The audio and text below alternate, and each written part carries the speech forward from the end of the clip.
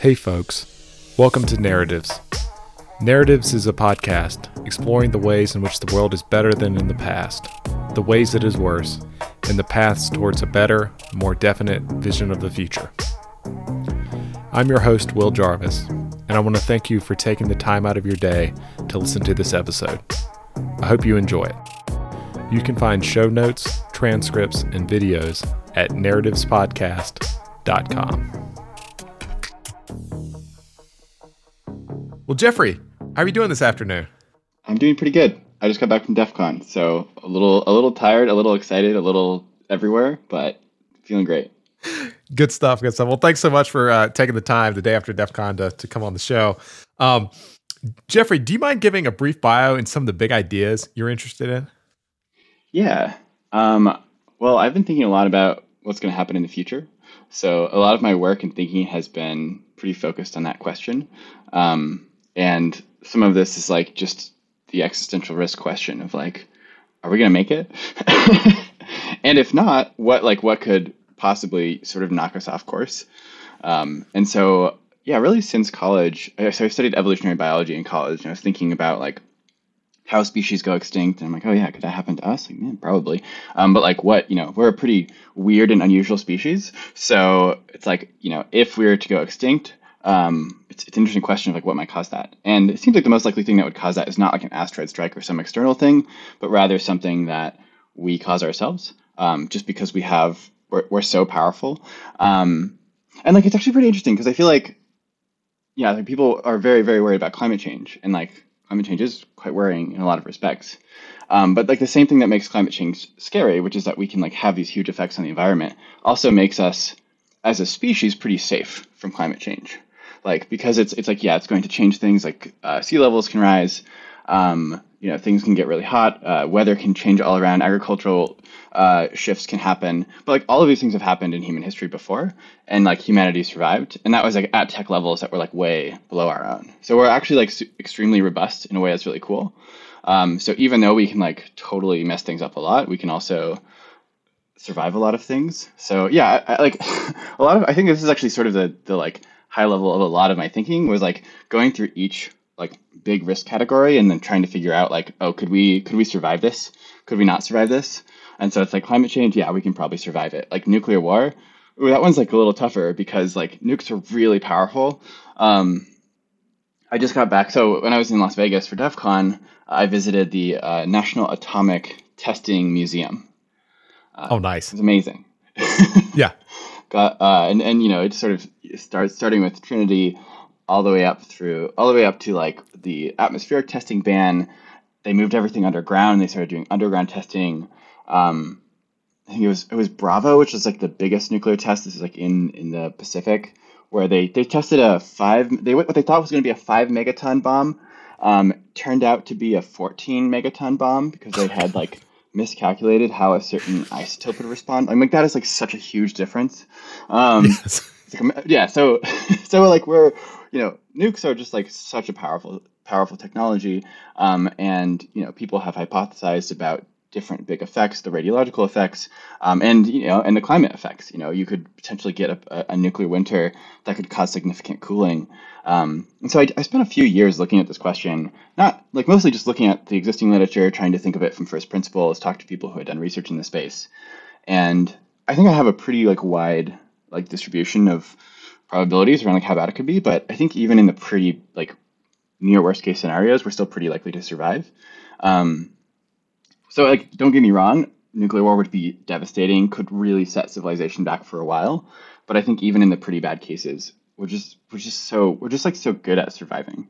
And like we're really smart, and we have there's lots of different knowledge distributed in lots of different places in the world. And so even if it takes hundreds of years, like on an evolutionary timescale, that's not a lot of time. So good news in my mind. Recoverable. Yeah, totally. Yeah. And then more recently, I looked at this a lot with like biotechnology, risks from biotechnology, which is where I think you start to get into the realm of like, oh, there might be some things we could do that we wouldn't survive. And then more recently, still like looking at artificial intelligence. And yeah, once you start to have like adversarial pressure that tries to prevent you from surviving, that's where it gets really, really dangerous.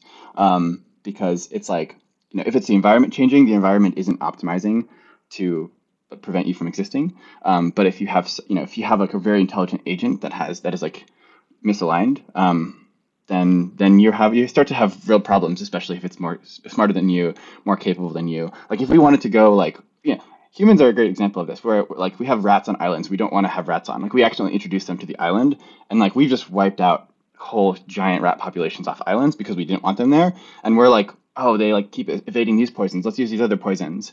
And so yeah, it's not a situation you ever want to be in. So yeah, so I guess yeah, I mean this is a high level view, walking through sort of different risks from different technologies, thinking about how they might affect us. But I don't know. I don't just think about ways in which we could all, everything could fail. In terms of mostly what I'm doing right now professionally, it's in the information security world, trying to prevent hackers from hacking AI systems and sort of proliferating this technology. Also a bit of that in the biotech space, trying to keep, sort of dangerous biotechnology contained. But I don't just think about that.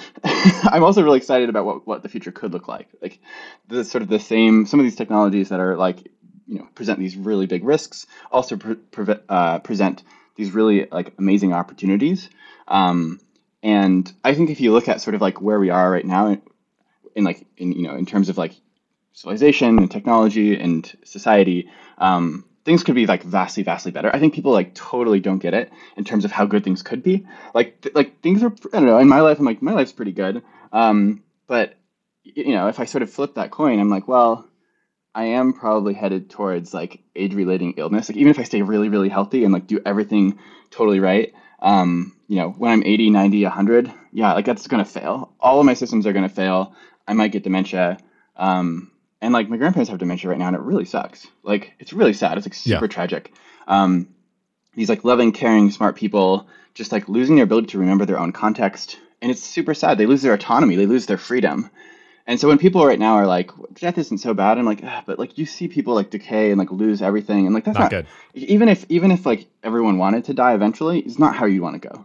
So like, Exactly. and like we have amazing technology here in the United States where my grandparents live, and like they're not poor. They could they can afford medical interventions, and yet that's still just nowhere close to enough. It doesn't matter if you're a billionaire, you still can't get past 120. Like no technology is going to save Right. you. You can't. And so yeah, that's when I think about like where we are compared to where we could be. I'm like, yeah, we're still really falling short.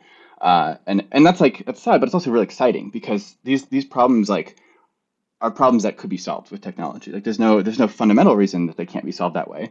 So I'm like, great, well let's solve them and survive along the way, and then there you go.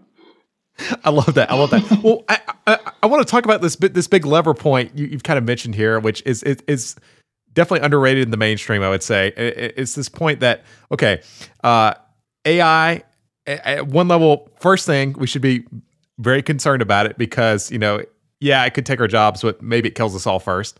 And if one thing, you said something really interesting earlier about rats, right? And this made me think of your evolutionary biology background and the thought that humans have been pretty good at making other species go extinct. Animals that are not as smart as we are pretty good at making them go extinct if we want to. There's cases upon cases of this. I'm curious, is that the key thing we should be worried about with AI? Is that if being that is smarter than us decides we're not worthwhile, or it's just like misaligned in some weird way, it could just come and just wipe us off the planet, hunt us down wherever we are, and there's really nothing we could do, even if we're on Mars. It doesn't matter where we are, and this is the true X risk because at some level, it could not be recoverable. Almost all the other X risks are recoverable in some sense. Maybe we can go to Mars if there's severe asteroid impacts or nuclear war or something like that. But at the end of the day, AI could be a scenario that's coming quickly that could go so wrong that we can't survive it. Yeah, I think there's a lot of it's like a lot of people talking about this space and thinking about this space, and so a Yeah. lot like most of my ideas are like just trying to gem mine the good ideas that have already been talked about and sort of like respond to like this deluge of ideas. But I think it's really like worth thinking about from first principles and like thinking about like, okay, like, well, if you have a really, really smart agent and you don't necessarily know like exactly what kind of agent it is, are there things that we can infer about like what it might do? And I think it was like Omohundro who first came up with like this idea of like basic AI drives, which is like what might you expect some agent to do? And there's like a number of things. If you're trying to accomplish some goal, well, like you don't want to be turned off or killed because like you're not going to be able to accomplish your goal if that's the case. And like yeah, it applies to humans too. We're trying, we don't like we've been very incentivized by evolution to survive and reproduce, so we're like very generally don't want to die. But also like wanting to acquire resources and generally improve yourself, improve your ability to get stuff done out in the environment. Humans are great at this. We've like learned to really stockpile resources and build tools and like uh, now we have computers and all these things. So yeah, even though we don't know exactly like how AI systems will think or function, I think we can infer pretty well that like, and I think a lot of people point to current like language models where they're like, look at language models like GPT-3. They don't seem like they have very clear goals. They don't seem very goal directed. And I'm like, yeah, that's kind of true, but like they're also not that useful. Like they're kind of useful. They're kind of useful for like generating cool stories and like for but if if you imagine 5, 10, 20 years in the future, people disagree a lot about these timelines, but if you imagine projecting out a little bit and like looking at people who are building more and more useful systems, I bet that the ones that are more useful are the ones that look more agent-like, like the ones that are better at planning, better at achieving their goals. Like, if you were in charge of a big company and you like have some AI that's assisting you with planning, you want the one that's good at it. and so Exactly. and so I think that you can expect these, even though they might have weird quirks and whatever, you can expect AI systems to be pretty rational in this way, pretty smart.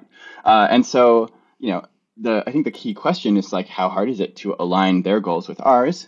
That's one question. And the other question is, how powerful are they?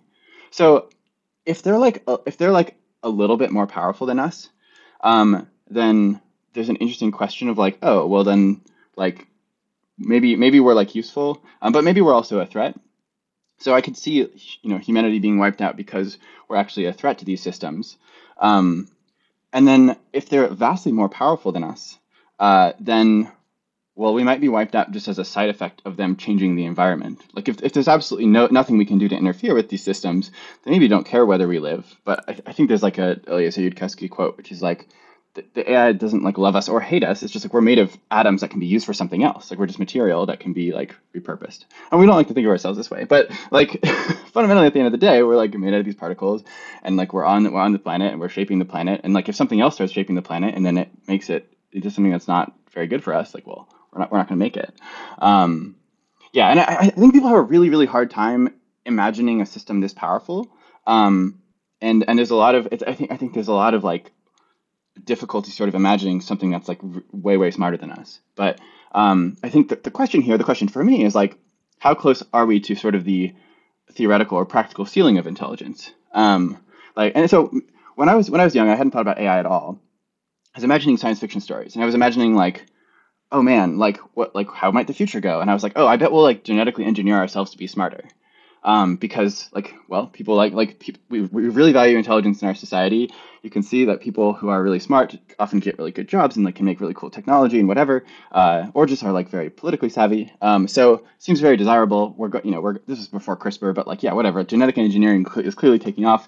We're going to get that technology eventually. And then I sort of imagined, I was like 18, so I was like imagining the like soul like genius scientist that was like in the lab being like, ha ha ha, I will make myself smarter. And then you sort of have this like runaway dynamic, right? Where like the next you become smarter, so you can become even better at making yourself smarter and whatever. And maybe this takes multiple generations, and so like each generation becomes smarter and can sort of reinvest in that. But I sort of imagined a like runaway scenario where humans got smarter and smarter just via genetic engineering. Well, yeah, and since then I know a lot more about genome selection, and there's actually a lot of really interesting research into like how this is possible, and I think it is possible. Now, there's a lot of limitations in terms of the human brain and in terms of genetic engineering. But like I think my point is like you can imagine a scenario where humans become a lot more intelligent. I think it's useful to think like what would society look like in that case. But then like the interesting thing is when you look at AI systems, the things that sort of are limiting to us, like sort of how like fast neurons are, and sort of how much can you scale things, just are not present. Like you can just build a bigger data center. You can just like add more compute. And when you look at like the progression from like GPT-2 to GPT-3, and then like all of the newest models, and then yeah, like you sort of just like look at like what all these different AI companies are doing and adding more and more compute. It turns out you can like add more data, you can add more compute. Like these systems probably can just keep scaling, keep scaling, and keep scaling. And so like when I look at that, my impression is that like the ceiling of intelligence is actually really, really, really high.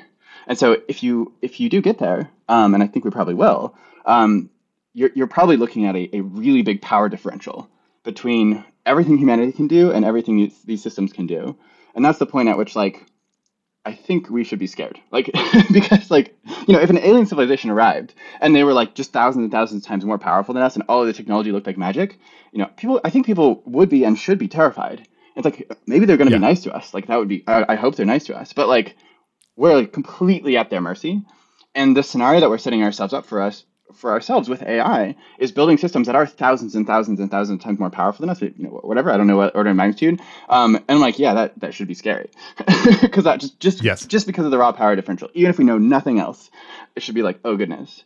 And I think a lot of people like look at these arguments and they're like, I just don't really buy things. And I'm like, that's great. Like, don't just like, don't take my word for it at all. But like really think about like what are the cruxes when it comes to, maybe you think that it's impossible to build a system this powerful. Well, great. Like, why do you think that? Like, what are the Right. components? Maybe you think that, as you add more compute, you'll get like really strongly diminishing returns. Maybe that's the case, like, and then make predictions. And then if your predictions, if you think that that's the case, like maybe try to predict what AI systems won't be able to do. Because like people are often like, yeah, AI systems can't do this. And then you like next year they can. And then people like move the goalposts and they're like, well, maybe they can't make, read text and summarize it. Yeah, they can now. So. Exactly, and we keep seeing these big advancements. I'm curious. You mentioned something interesting there. How much do you think, like, how far can we get just by scaling up language models in the current paradigms we have? Versus, do you think there will have to be radical, breakthroughs in technology, in AI research for these things to like truly create beings that are, have agency and are scary at some level? Does that make sense? Yeah. Yeah. The very short answer is I don't know. And in terms of how I reason about it, like, so I'm on the security team at Anthropic. There's a lot of really smart people there. And, just I have a lot of other friends who are in the space who are doing sort of doing work here. Mostly really work on alignment, really trying to figure out how to align these systems and not how do we push these systems, as to be as capable as possible. But they Right. do end up knowing a lot about that. And, people disagree about this. I have some, and it's like really hard because I'm like, man, like these are people that I think I really respect. I think their thinking is very sharp and they have pretty different intuitions about what it will take. My intuition, which I don't really trust here, some intuitions I trust a lot, some intuitions I don't trust that much. I don't trust this one that much. But my intuition is that it will take some other pieces, but I don't think those pieces will necessarily be super, super hard to find. Gotcha. The reason I think this is that, yeah, just looking, I've been really impressed with sort of the general intelligence of language models so far, as you scale them up. So when I saw GPT-2, I was like, this is really impressive. GPT-3, I'm like, oh, whoa, this is starting to get coherent. And then, as GPT-3 has gotten better and other language models have gotten really better, I've really started to see this sort of like conceptual clarity emerge. And sort of instead of having to like ask, try to prompt 5 different ways, you just like try one thing and you get a very coherent response. I've had dialogues with language models where they explain nuclear reactors to me, and they I was trying to figure out like, well, okay, I'm very interested in the nuclear space, so I wanted to know like how come more states that have nuclear power can't easily get nuclear weapons. I was like, maybe if like you're Japan and you want nuclear weapons in a year, that's just fine. In 1 year, you can just have nuclear weapons. Yeah. So one of the questions here is like, well, why can't you just take the nuclear reactors you have and use them to like make plutonium, and then you can make bombs out of plutonium. The original atomic bomb, or one of the 2 designs, was a plutonium implosion. So you just get plutonium, you make it in a reactor. Like, great, that should work, right? And so I was asking the model this. I was like, why doesn't this work? And the model's like, oh, well, that's because you can use it you can use a normal nuclear reactor to make plutonium, but the plutonium will also have like one of the isotopes that you'll produce isn't weapons grade, and so that will basically poison the reaction, and you can't use it to make weapons. So you'd have to like separate out the isotopes, which is the original hard part, which in uranium enrichment to start with. So you just like don't get that far. It is like, but if you use breeder reactors, then you can totally make weapons grade stuff. And I was like, oh well, like are breeder reactors harder to make? And they're like, yeah, they're harder to make. They're like more complicated, and they're also discouraged, so nations don't build them as much. But I was like, I'm just like, I don't think that I think that the model like actually understood the question. I think it like actually understood these concepts. And it's hard to say because we don't have good enough interpretability tools to really know what's going on. This is something I really, really hope we get, because as these systems become more powerful, we need to understand them. And I can see no way that can be safe if we don't understand what's happening under the hood. And we certainly don't right now. So like shout out to Chris Ola's work, interpretability. We really need that. And anyone else who's doing good work in interpretability, I'm just very happy to see that field advance. But yeah, I mean, but I guess what I'm saying is I see those language models having that conceptual. It's as if I was having a conversation with you. There are some important differences. That model will not remember that conversation. If I have 20 more of those conversations, it won't remember the first one or whatever. There's a very limited context window. So that's the difference between our conversation and that conversation. But other than that, it's not that different as if I were talking to you about nuclear reactors. And to me, I'm just like, oh, we've just already got a bunch of the core components of general intelligence. And it makes, and so, there's solving the like sort of like planning and memory and all this stuff might be really hard. It might take some big breakthroughs, but I also could imagine some like cool hacks working. So I'm somewhat agnostic. I don't know. It's hard to say. I hope it takes lots of conceptual breakthroughs, because that would mean we're further away, and that would be good. We really need a lot of time here. But I don't know. Right. No, I think that's a great. If you plot the line out from GPT-2 to GPT-3, and you keep plopping that out and just kind of off into the future, like you can get really scared really fast about how good these things can be. Jeffrey, I'm curious, and this is kind of a weird question, but I want to tie together a couple of things you talked about. The first nuclear bomb, the Manhattan Project. Whenever I think about when humans have had solved really difficult technical challenges in a really short amount of time, it has generally been because there is like some human enemy we're worried about at some level. So, if you think about the Manhattan Project, you think about the Apollo program, both of these were directed against some kind of foreign human like entity at some level. And people would work 8 hours a week to really try and like defray these threats at some level. My worry with like more non-human threats, when I think about COVID or I think about, like AI alignment, is that at some level, it just seems like less charismatic in people's minds, and it's less vivid than if it's like a real human enemy. And so maybe people work less hard for real reasons. They're less likely to solve collection action problems among themselves to like solve these problems. Do you think that is a real concern we should have about alignment? Is that it's a non-human threat, and so perhaps at some level it's just like less charismatic, and it's harder to get people excited about it, to work on it, and really put a lot of time in to try and solve these things? Yeah, I think I just straightforwardly agree with you that it's harder. It's harder because of this, right? And I was a bit disappointed, with the response to COVID. And maybe this is naive of me, but I was hoping, I remember, so I helped organize biosecurity conference Catalyst in San Francisco for February 2020, and we had it. Everyone met, and we're like, if it had been a week later, we probably wouldn't have met in person. But we were there just before, so we're like, and we were talking about COVID, we were talking about transmission, and sort of trying to estimate, what might the response look like. And some part of me was like, yeah, maybe the world won't rally, but I was like, I don't know, maybe the world will rally around this thing, and like. I guess if I'm being charitable, we did do a really great job in some ways, like vaccine production, I thought was, we made a ton of vaccines. We made them very quickly, in terms of historical precedent. We maybe could have done better, but we did a bunch of things really well. But in terms of like the vibe or something, or in terms of the cultural impact, it feels like the world just did not unite around this thing. And that's sad. So I'm like, well, that should be like 1 point away from this, like, people will see the danger from AI and, band together to sort of try to defeat this thing. And yeah, I think it is a bit of an uphill battle, and that's like unfortunate. That being said, I know a lot of people who really see these risks, and in the past like 2 years, I've seen tons of people who, some of my smartest friends who previously were not interested in this, just like being exposed to it and sort of hearing these arguments and finding them pretty compelling, and really engaging with them, and then sort of wanting to be like, hey, can I work on this? And so, like, on one hand, yeah, it seems pretty hard to motivate all of society to get behind this. On the other hand, I've seen lots of people very motivated to work on these things. And so I kind of hope that, maybe a targeted approach could be really helpful here, where, we try to find people who, can work on this, do find these arguments compelling, sort of do see the risk here, and then go from there. Like, maybe that's enough. Definitely. I like that.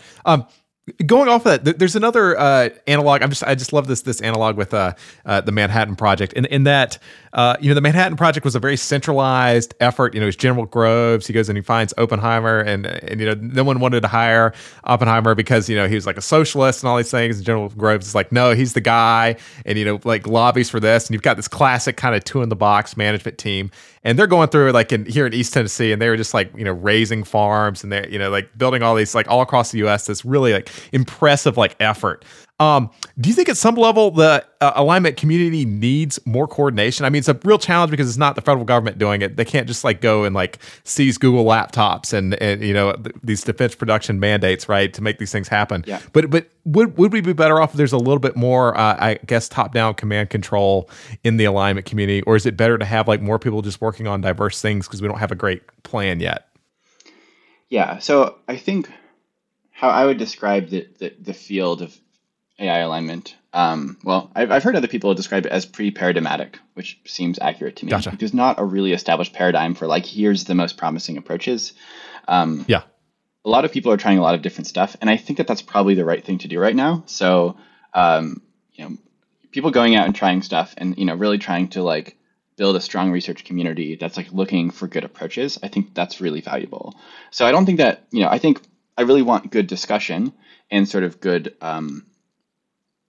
like intellectual interchange between different groups, so that we can try to identify good strategies. I think that's super useful. When it comes to more on the deployment or more on the sort of scaling side of things, for the companies that are working with big models or are explicitly pursuing AGI, that's where I think coordination is really important. There's been a lot of like debate on Twitter recently, about like, is it like good that people are pursuing AGI sort of really aggressively? And yeah, I think it's actually pretty dangerous. So my hope here is that sort of the leaders of all of these AI labs will work together, because like we really all lose if we don't if we're not very careful. And I think the level of caution we need is pretty extreme. And I also think that the leaders of these orgs are not dumb, and I think that they have thought about these things. Like I saw Sam Altman like retweet Eliezer Yudkowsky's like list of reasons for AGI ruin, which is this very intense list of like, here are all of these big problems that are not solved right now that would really cause us to go extinct from AI if we continue in the current direction. And Sam Altman, which is leading OpenAI, which is like explicitly pursuing AGI, is like, I may not agree with everything on this, but it's super important. And I'm like, that's great. Like I'm very happy to see that. And I'd be very happy to see, the leaders of all of these orgs, collaborate and, maybe, figure out how to proceed in a very, safe and hopefully pretty cautious, like, hopefully extremely cautious way. I don't know what that would look like. But I don't think that is, I talked to some people and they're like, that seems, really hard. And I'm like, well, it seems like it seems hard, but it doesn't seem impossible. And I think if you look at like the cultures that these people come from, like they're pretty similar. Like I think they have pretty similar goals and they're trying to do similar things. And, I could imagine a much more hostile like environment where people were like extremely competitive and racing really hard. And that's not the feeling I get when I talk to people, and I have lots of friends in these other orgs, and that's not the feeling I get. Like people are actually, really happy to talk to each other. And so I'm like, well, we should leverage that to be able to have something that's more coordinated. I think everyone agrees that coordination is important. And I think that there's just some really, I want the really practical things to happen. And so, I'd say, the thing for people who are close to these circles is just to say, like, encourage that. If you're hanging out with some of these people, be like, yeah, hey guys, what's the plan for collaboration here? Like, this seems very important and it seems very dangerous. It seems, so like, how can we make sure that this is not being done unilaterally? I think just like, putting some friendly pressure there is a good idea. That's great. That's great. I think it's the right approach, and I do agree. I think these people are generally friendly and willing to work together in a way that it's not always common in the real world, which is good and lends itself to collaboration. I want to talk a little bit about security in your work in context of AI. I'm curious. It seems to me that a lot of security at this point has to do with actually solving human problems, like what do humans do poorly, and how do you optimize around that? Mm-hmm. Am I off base on that? Is it primarily technical? Is it primarily humans? Is it kind of this crazy interplay between the two? Well, it's definitely a crazy interplay between the two. But no, you're totally right that like some of the biggest challenges are human challenges. We sort of do know how to build secure systems. We sort of have all of, we humanity broadly, there are lots of people who are just extremely good at like making secure technology. But you do have a problem as you get more and more complex. It becomes harder and harder to secure. That's both technical complexity in terms of like, how many things is your computer system doing? And that's also social complexity. How many users and developers and admins and all of these things do you have? So and social, and then there's the social side of things where it's like, how easy do you want it to make it for people to use your systems, access your systems at a privileged level? It's very easy to make something secure and then throw it in the ocean. No one can ever use it. It's just not very useful. So there's all of these trade-offs. So yeah, I mean, we can totally go into specific examples, but yeah, at the end of the day, humans have to use these systems, and so there's going to be I'm blanking on the word, but yeah, but you're going to like have attack surface. Like you're going to have an attack surface that is those humans. At DEF CON, there's a social engineering village. The main thing they do is they call up random people at random companies, and they get different points for different pieces of information they can get those people to give them. Like these people should not be giving them any information. They are not working for their company. They're just random people at DEF CON. Yeah. And they go through and they're like, hey, yeah, could you tell me the serial number on your laptop? But first they say, hey, how you doing? Like, I'm calling from here's this IT department, and like, yeah, we're just like doing some troubleshooting, and we noticed like your system has some problems, and so yeah, give me the serial number for your computer. Yeah. And I'm assuming most people give it to you. Yeah, the people are really good. Yeah. So yeah. How do you think about coaching people? Like, what are the low hanging fruit in terms of making things more secure? If you're trying to coach somebody, like you're talking to me, like, hey man, like you really need to get your security on point. Like, what's a big thing that's a pretty easy intervention for people to kind of, I guess, implement in their day-to-day lives? So I think there's three really good, obvious things that everyone can do. Which one do I want to start with? Well, yeah, one, keep your computers up to date. The software is vulnerable, or software, people discover vulnerabilities in software and they exploit them. But generally, people also report these, the software vendors, Google and whoever, patch these vulnerabilities. And so like, you just need to keep your computer up to date. So, if you're using Chrome in the top right, there might be a thing. If it turns red, or even if it turns yellow, or just says updates available, just like try to keep clicking that and keep it updated. Same with your operating system, same with your phone. Like use hardware that's fairly new and that's still supported. So that's one thing. Like if things get sufficiently out of date, then you have problems. The next thing I would say is use two-factor authentication. So like a lot of the way, so there's a number of different types of two-factor authentication. The sort of strongest form is like, use YubiKeys. So like basically if you want to like really lock down your stuff, you have really important accounts. I think people's social media accounts are often way more important than they think. Maybe you already know this, but like, you sort of think, it's just sort of run through the mental exercise in your head. If you got locked out of your Gmail, how bad would that be for you? If you never had access to your Gmail again, how much would you lose? Same with your Facebook, same with your LinkedIn, same with your Twitter, whatever you use.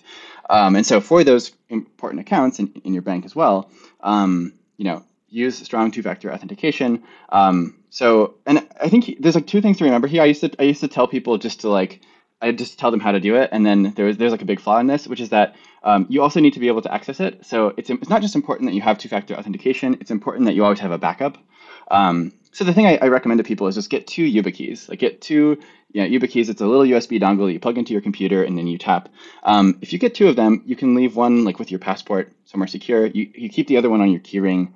You should always have it with you. You don't need to actually use it that often. It's like maybe once a month or so where you actually need to like reauthorize on an account. But this just makes it extremely hard for anyone to phish you, to hack you in any way. And then you have that backup, so you should always be able to get access. There's also like authenticator apps, like Google Authenticator is pretty good. You could like say use one YubiKey or use Google Authenticator.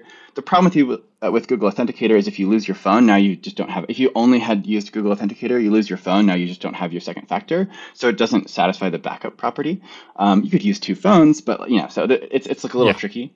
And then there's some websites only allow SMS based two factor, so you get a text message. This is not good because SMS is very insecure. People can hack your phone, whatever, or not really hack your phone, but people can SIM swap you, where they basically call up Verizon or whoever and say, "I need to change. Hey, I got a new phone. My name is Jeffrey Ladish," but they're not Jeffrey Ladish, and then they port over your phone, and there's not that much you can do about that. There are a few things, but and so SMS is not very secure. In general, phone numbers are not very secure. However, if that's the only thing that, some banks are really terrible and they only allow SMS-based two-factor, it's still much better than not having two-factor. So like having two-factor just makes things much harder to hack, even if it's a phone number. So I'd say, set up two-factor wherever you can. That will protect you a lot. Make sure you have a backup. That's pretty good. The last thing is don't reuse passwords. So use a password manager of some kind. The issue with reusing passwords is even if you have a really strong password, you have like randomsite.com and you have a cool forum on that site and you use a password there. Someone hacks that site and they crack all the hashes and recover your password. And then they just try out that password on every other site you use. It's very easy. They can just like enter your email, enter that password. I've just seen many people get hacked this way. So just don't do it. So use a password manager, even if it's just like the one built into Chrome. It's just way better. So because it's just a very common type of attack. So yeah, those are the three things. Keep things updated, use strong two-factor, don't reuse passwords. Honestly, for most people, like that will just get you're just actually pretty good. Like you're probably never going to get hacked if you do those things. You're probably going to have a pretty good time. Like what's awesome is that security for like the end user has actually gotten a lot better. If this were like the like late 90s, I could tell you a lot of things you could do and like none of them would be sufficient because like, you're like Windows XP or whatever would just be vulnerable and could be hacked even if there just weren't updates of it. So like we've actually come a long ways in terms of what's possible and in terms of like how secure so maybe one more slightly advanced thing is I think like buying hardware if like a phone, like if you're buying a new phone, I would recommend either getting an iPhone or getting like a Google Pixel. The reason why is that like Google and Apple are just like among the best in terms of like making secure hardware and software. And if you get like a different Android phone, you're trusting Samsung or some other company, that's way less good. And so you're sort of like relying on them to deliver Google security updates. They might be slower. They might add janky software that has vulnerabilities. This is maybe not the most important piece of advice, but if you're trying to be a little extra careful, I would say do that. And also make sure that the phone you're using is still supported. So unfortunately, Pixel 3s are not supported by Google anymore. So just like, if you have a Pixel 3, I'm like, you should probably upgrade. Like, I don't know, don't use an insecure phone. It's not a good idea. Yeah, it'd be a good idea. That'd be a good idea. I'm curious, what about messaging apps? Is it worth, are messaging apps like Signal, like superior enough that it's worth using them? I really recommend people use Signal. I think it's useful to think about your threat model here. So it's not that I don't think that, say, like Messenger is not secure. It's actually pretty secure if you have a strong two-factor authentication on your like on Facebook. Facebook supports YubiKeys or security keys, so you can totally do that. I do that. But the thing is that the government can just like say, hey, this person's sus. I want to look at your stuff. And there are some protections in place, but I don't know, like why risk it? If you're doing something sensitive and you want to just like have more assurance that some you know, that, some government can't access that, well, then you just use end-to-end encryption. So Signal is end-to-end encrypted. Signal doesn't get to see what messages you send. And so, that's just, you just have that extra layer of protection. You can also set disappearing, like a timer for disappearing messages, so that you don't have to do anything additional, so that that your like message record will disappear. I think there are lots of things that are illegal that are not bad. And I think people should generally do good things. And so, yeah, I mean, there's lots of things that, someone who is trying to attack you could potentially, use something that you did that was technically illegal, though perfectly fine and just to come after you. And so you should protect yourself against things like that. So, yeah. I'm like, it doesn't matter what political ideology you are. Like, if you are, Right. for any political ideology, there is something that you believe is totally good and right and just to do that is illegal, probably where you live. So, like, for anyone, you should like have the capability to coordinate with other people. Don't kill people and stuff, but you should, you should, like, you're an individual person. You should be free. You should like have the ability to communicate with one another securely. So, exactly. I love that. No, it's a great point. Jeffrey, I'm curious. You're super interesting to me because like, you're interested in security at all these different levels. I'm curious, were you first interested in security, or was evolutionary biology first, or did they come along beside each other and then kind of like, you brought these two together thinking about X risks and how do we use security to help prevent some of these problems? Evolutionary biology was totally first. Yeah. Nice. So I was at the Evergreen State College in Olympia. I was studying evolutionary biology with Brett Weinstein, Heather Hying, and I sort of I was there and I was like, what's interesting here? Like, who's teaching interesting things? And that was just like by far the most interesting thing. And I started studying that, like learned about like phylogeny, sort of how different animals are related to each other. I'd also like been reading Richard Dawkins' books, like The Selfish Gene. And that was just like a really excellent take on sort of like the mechanisms of evolutionary theory. And shortly before then, I had been very religious. I grew up Seventh-day Adventist. So, like, when I deconverted, I was like, wait, but okay, evolution is true. First of all, that's wild, because I grew up very creationist. I read all the creationist books. I knew all the creationist arguments.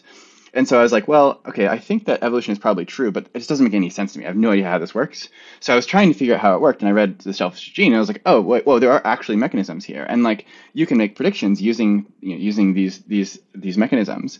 And I was just like so blown away by that. Once I saw that Heather and Brett were teaching this sort of evolutionary theory, I was like, oh, that's amazing. I want to go and learn this. So I was learning that, and I was doing some bat research and some monkey research, and I don't know, I've always been interested in computers too. And so like at Evergreen, there was a hacking club, and they did CTFs, and they did something called Collegiate Cyber Defense Competition. And like basically what happened was I was doing all of this bat research and like recording bat echolocation calls, and I had all this data on one of my laptops, and I totally messed it up. And so one of my friends who was like in this hacking club helped me like fix it and like restore everything. And I was like, that's amazing. Like you can just like boot into Linux like from and just like operate in the command line. And I was like, I want to learn all that stuff. And so I just like fell in with that. And then I was thinking about existential risks and thinking about sort of, all the large scale stuff. And it just seemed like this might be a practical skill that could be useful. And so I was like, yeah, let's do it. I love that. Jeffrey, I'm curious, if one of our listeners is interested in security and AI alignment, what's a good place to start? Where should they go? Yeah, that's a good question. So, I think there's a lot on the EA forum about like alignment, so there's like Less Wrong, there's the alignment forum, there's EA forum. I'm seeing more people post about, so there's a lot of people posting about alignment on, the alignment forum, as you'd expect. And I think that from there and from Less Wrong, you'll see a lot of like resource, like just like, people pointing at introductory guides. I think there's a few good like courses that you can take that are sort of people have tried to like, bring together a bunch of the sort of fundamentals. And I'm really hoping to see more people sort of trying to get into some of the theory and some of sort of the first principles when it comes to specifically security in AI systems. I think that, it's actually a hard field, but I think it's like a very good field. So we haven't really talked about rationality per se explicitly that much. But I think I'm a really big fan of this way of thinking because security is alignment even more so, but security also is a very hard field because you don't get very good feedback. The feedback you get is pretty sparse.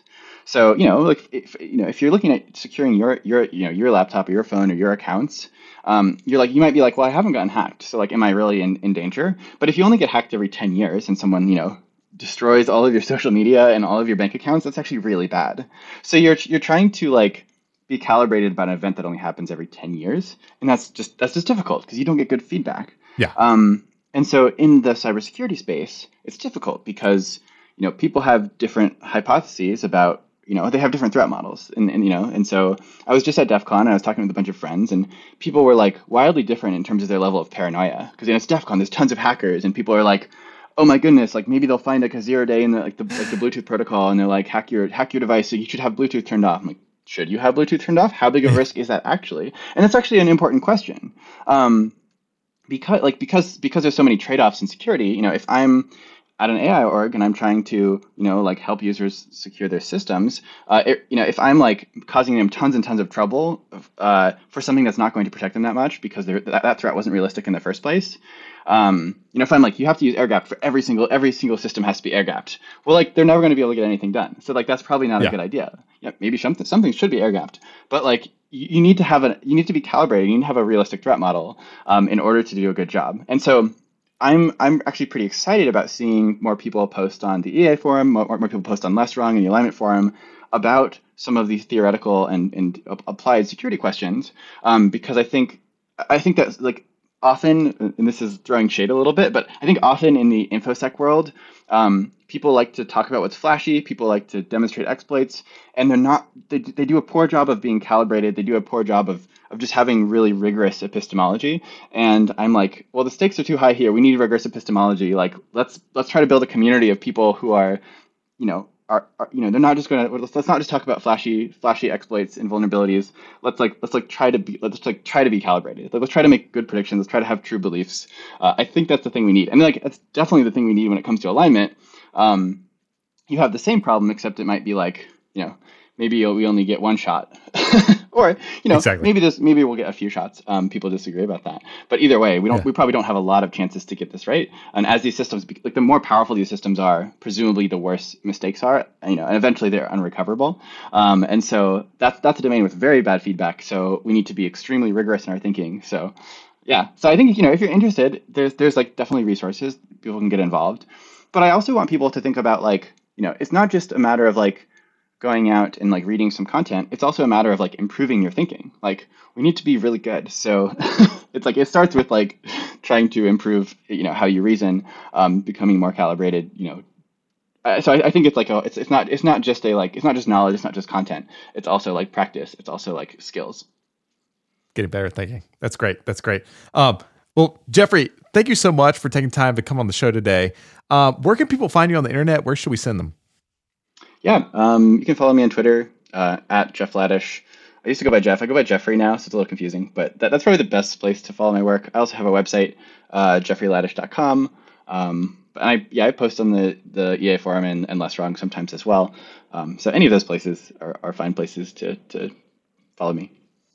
Good stuff. Thanks so much, Jeffrey. Thanks. Special thanks to our sponsor, Bismarck Analysis, for the support. Bismarck Analysis creates the Bismarck Brief, a newsletter about intelligence-grade analysis of key industries, organizations, and live players. You can subscribe to Bismarck Brief at brief.bismarckanalysis.com. Thanks for listening. We'll be back next week with a new episode of Narratives. Special thanks to Donovan Dorrance, our audio editor. You can check out Donovan's work and music at donovandorrance.com.